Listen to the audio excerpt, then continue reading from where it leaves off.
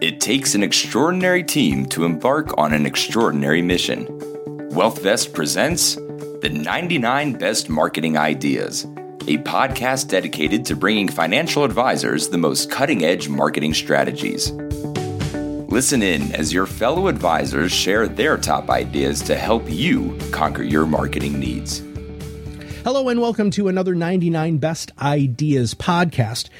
This podcast major focus is to tell you what is working in real life, real time right now as a financial services professional, what marketing ideas are helping people all over the country to really build their practice, and especially the practice that they want. And our guest today is Christopher Hensley. He's a financial advisor at Houston First Financial Group and also the host of Money Matters Radio and an international podcast. So, Christopher, welcome to the show.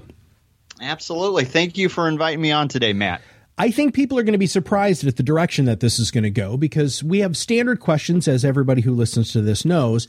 And some people might think right out of the gate that the idea that you're going to share today is really the greatest marketing idea is the radio. But we're going to shift gears on that a little bit. So why don't we start with a little bit of history and just tell our audience why you decided to become a financial advisor? Absolutely. So the reason I became a financial advisor, when I was in college, I studied philosophy and English. How did I end up in the financial services industry? Well, my mom was an employee for a local hospital here. She worked for the hospital for several years, and when she retired, it turns out that she had invested through her 403B in a fixed annuity. This was something that I didn't know a bunch about at the beginning, but as I started kind of working with her and learning about it, I realized that this was not a good solution for everybody that was out there. In fact, most people, there are many other options available for them, and that pointed me onto the path of when I originally wanted to be a teacher, this was a way to help people reach their goals and also educate them about maybe some of the best options out there when it comes to their finances and preparing for retirement. Okay. Just so you know, my undergraduate degree is in philosophy and communications. So, you always wonder how people get to where they are. And I'm right there with you. A lot of people were scoffing at my philosophy degree, but it teaches you how to think, right? That was the greatest part of a philosophy degree. So with that experience, what makes your practice now unique and different? Well, my practice is unique. It is different. I specialize in working with people who are near retirement. So I do seminars and I work with people who are 55 and up who are part of the TRS, Teacher Retirement System, or ORP, Optional Retirement Program. And so these are people that are right about to pull the trigger on turning off their paycheck. In the past, when I first got started, I've been doing this for about 18 years. I was trying to be a generalist and be all things to all people. It turns out as I focused on this niche, things became easier, and I really got to specialize in these different schools, colleges, their retirement program, and become familiar with it. That made me a better resource and expert for the clients that I work with today. Now, that is a nugget of gold there, everybody. Now, you have been doing this for a long time. You started off as a generalist, like you said. Now, are you known, is Christopher that guy or my guy or the guy that these educators and in these this niche goes to? Yes, and that does not come from a place of ego. Sure. That comes from a place that if you need somebody to help you with your pension and you are part of the higher learning here in Texas, it's not going to be the Merrill guy. They're not going to sit down and talk about Social Security and Medicare with you. It's going to be me. And a lot of my referrals are coming from stuff that I don't necessarily get paid for, but eventually turn out to be some of my biggest accounts. That's magnificent. What are some of the marketing ideas that you used in the past before you moved into how you market now that worked well for you? Yeah, absolutely. So kind of the ladder that I climbed to get here before I tore the ladder down was I am very involved locally in the Houston community when it comes to financial literacy. I'm on the leadership team of Houston Money Week. I still do that. I used to be part of an organization called the Society for Financial Awareness. I was the president of the Houston Midtown chapter, and I would go out and I would do financial literacy seminars really all over Houston and the Gulf Coast region. I still do seminars, but these are very specific now to the retirees and the companies and schools and universities that I'm working with. But that is how I kind of my bread and butter as I was building up the business was going out and doing free lunch and learns and seminars through that nonprofit organization. What marketing ideas did you try that worked out terribly, and why? Okay, let's see. Well, when terribly might be a strong word, but that's okay. Just sort of not success. I can tell you, yeah, for sure. When I started out with American Express Financial Advisors, which is nowadays called Ameriprise, but back then, I don't even think they can do this anymore. They used to do these fish bowls that you would put in restaurants, and you would drop your business card in there. And so it technically, I guess it wasn't a cold call. Wow. But you probably didn't think you were going to get a call just from dropping the card in there if you didn't win a free lunch or something like that. When I first got started in the business, that is the very first way that I started working on it. It does work, but if you talk about maximum efficiency, that is not the path. Sure. Wow. Now today you do radio, which we talked a little bit about before you started recording. Do you consider radio as your best or podcasting as your best marketing idea? So the podcasting and the live radio show here in Houston are a great complement to what I'm doing. It has helped me really tweak my local network and kind of swim upstream with the different contacts that I have here locally in Houston. But I would say it's more of a social proof and credibility thing than it is as if you think you're just going to do a radio show and then all of a sudden the phone's going to start ringing and people are going to want to make appointments. That's not what the radio and the podcast is about.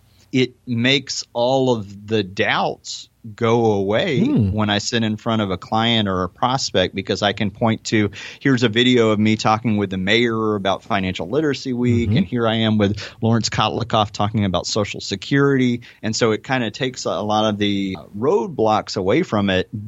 But I would say it's more of a compliment than the idea that you're just going to throw money at radio and that it's going to go automatically convert into appointments. It's a longer strategy than that. Now, Christopher, I know advisors who pay tens, if not hundreds of thousands of dollars for radio. Are you paying for the Money Matters radio show? Oh, absolutely not. Okay. All right. And so when I say that, I'm of the belief that organic marketing, authentic organic marketing, is much more valuable than I had a company call and ask, we're going to put you in this nationally syndicated magazine and we're going to charge you $10,000 for this spot. And I scoffed at that because my clients are mostly here in Houston, so the idea of paying for national exposure is very expensive.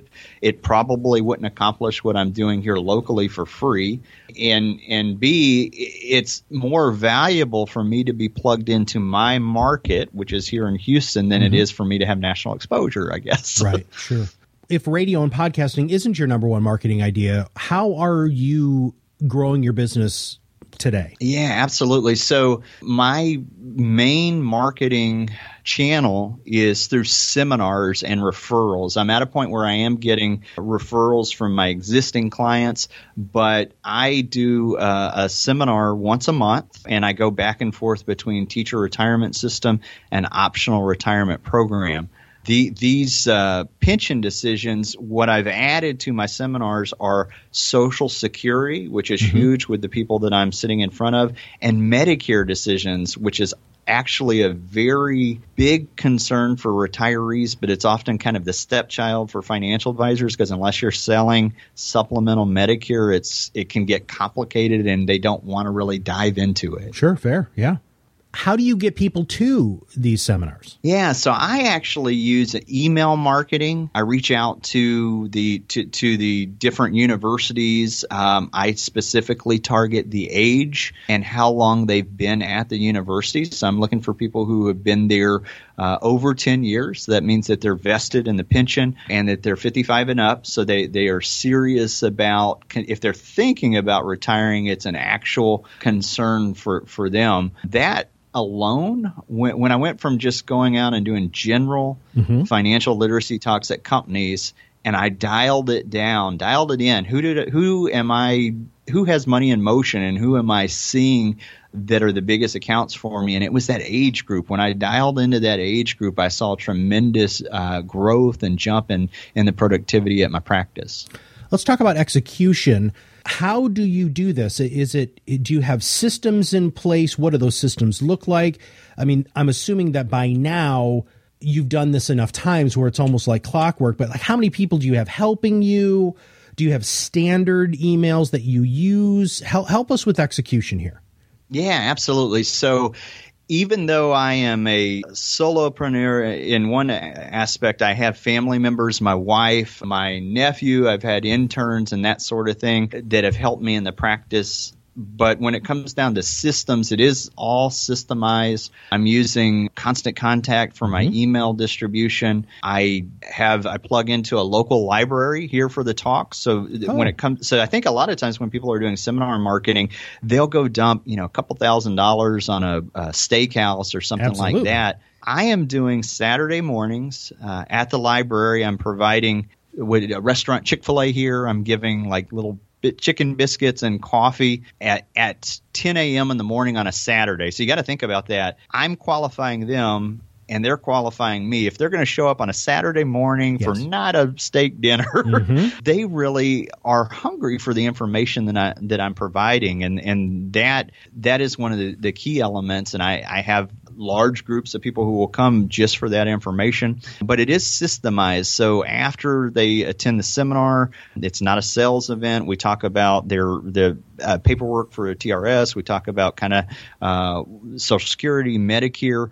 They do an evaluation sheet for me. Okay. And then I actually have a virtual assistant down in California follow up on the phone calls for me and set appointments and put them on my calendar for me. I have a follow-up email that goes out if they have booked an appointment or if they've requested an appointment but that they didn't actually book. Okay. So I'll kind of drip on them about once a month. But all of these, you're right when you said that. As I'm thinking about this, there's systems in place that I've done over and over. Sure. But technology tools like Constant Contact. I use Eventbrite that does a lot of the work for me because it actually reminds them to show up.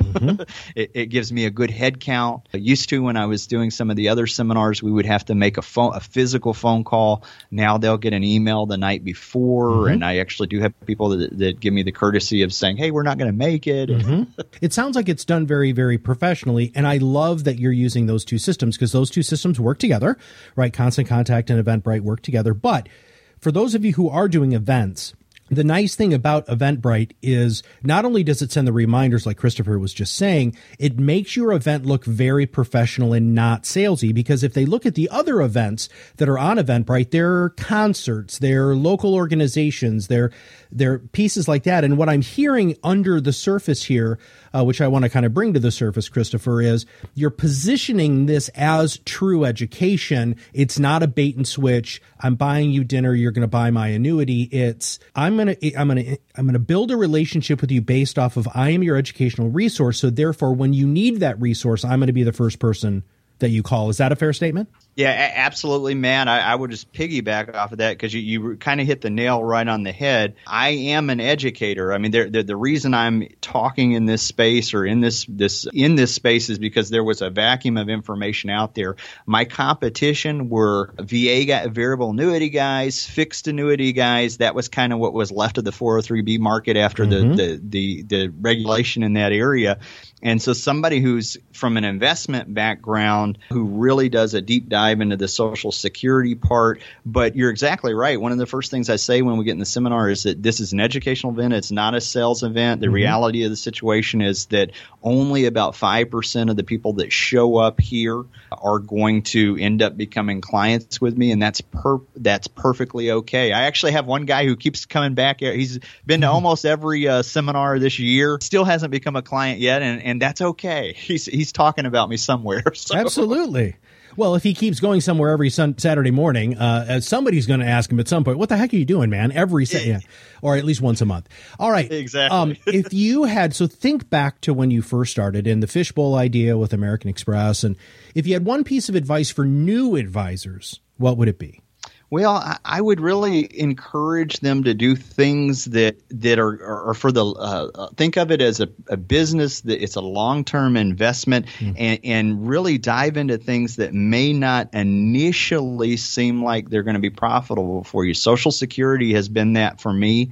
Medicare has been that for me. I spent the money to I use a software called Social Security Analyzer to help my clients make decisions on Social Security, but a lot of advisors won't even kind of go there because unless they can charge a fee for it, what happens is as I work with them for all of these what you would consider ancillary things, but are really the reason that they're in your office, you end up getting all of the business. I've had people tell me, I went to my investment advisor at the wirehouse and I asked them about the pension and their eyes just kind of glazed over. Huh. That's not something they do. Right. Huh. You obviously have some sort of internal motivation. And the final question for this, because you've given us all sorts of great stuff. I'm so glad that you talked about the systems, the follow-up with the drip campaign using Constant Contact, the registration using Eventbrite, that you're positioning this on a Saturday morning where there's not food involved, so you don't have the plate lickers, unless that one guy just really loves those Chick-fil-A biscuit sandwiches. But I'm sure you could go get one of those for like 99 cents if you wanted to. But anyway, what keeps you going every day? I mean, what is your intrinsic internal motivation that makes you get up and just hammer this every day? Oh, yeah. So at this point, I feel blessed to be able to do something I'm passionate about. The podcasting, I love public speaking. I love getting on the air. When we talk about content, that creating educational content, that really drives me. And when we talked earlier about the philosophy, I wanted to be a philosophy teacher. Oh, yeah. And so this is kind of a marriage of the two things. I'm able to make a good living, but then also be able to help people with what they're trying to do. That has been a driver for me. It allows me the time to spend time with my son. I train Brazilian Jiu-Jitsu like 3 times a week, which I wouldn't have been able to do that without this business. Sure. And spend time with my family. Those things alone keep me going. That's awesome. Well, I didn't know you were a ninja. We probably should have talked about that at the beginning, but just make sure that if I'm down in Houston, you're on my side if we ever have any sort of issues. Any closing thoughts, Christopher? Anything that you'd like to share with our audience? Any other parts about the workshops that you do, or anything else that would be a good thing for people to hitch their wagon to and follow you? Yeah, absolutely. So the closing thought would be when I mentioned earlier about credibility. When I first started my podcast, one of the things I was doing was reaching out to as many well-known names as I could to get that credibility piece going. But as I realized that most of my clients were from here in Houston, I've actually consciously changed who I'm reaching out to locally on the show. So it's kind of a mix between people I'm reading right now and I want to pick their brain and know a little bit more about that book that they wrote, and then also local business professionals here that are just happen to be plugged in around the niche that I'm working. Wonderful. Well, Christopher, thank you very much for being on the show. Thank you, Matt, for having me on. Closing thought here from this side of the mic. A lot of financial advisors have components of what Christopher just talked about. They want to do radio. A lot of times the bill can be way too high, and they're really looking for a very specific ROI for that spend. And as Chris just said, it's really, really important to have something that is a social validator of who you are and what truly makes you an expert in your field. That's what mixed media is about. It's not just for ROI. It's for basic name recognition, understanding, and social validation. Next, he does the seminars on Saturday mornings, which is going to reduce your overall cost for the seminars. He does it through email marketing instead of a whole bunch of invitations, which can cost anywhere from $7,000 to $10,000 for a mailer. And he has that niche. He knows exactly who he's talking to, so he's using that language and also making a time that is most convenient for his ideal client. So with that, for Christopher Hensley and for everybody at WealthVest, this is Matt Halloran, and I will see you on the other side of the mic very soon. But before I let you go, I need to remind you to hit the subscribe now button below so that every time we come out with a new podcast, it'll show up directly on your listening device. And it also makes it even easier for you to share the podcast with your fellow advisors. If through this and something Christopher said really resonated with you and you say, gosh, you know what, Jane would really benefit from this, make sure you click that share button. Go ahead and forward this podcast to Jane, because we're all here to help everybody, not just our competition, because really there isn't any competition. There are millions of people who need your advice, who need your help. Why not help another advisor out? And that's what we're doing here with Top Advisor Marketing and the 99 Best Ideas podcast. Thank you very much, and we'll see you soon. The information covered and posted represents the views and opinions of the guest and does not necessarily represent the views or opinions of WealthVest or Top Advisor Marketing. The mere appearance of content on the site does not constitute an endorsement by WealthVest or Top Advisor Marketing. The content has been made available for informational and educational purposes only.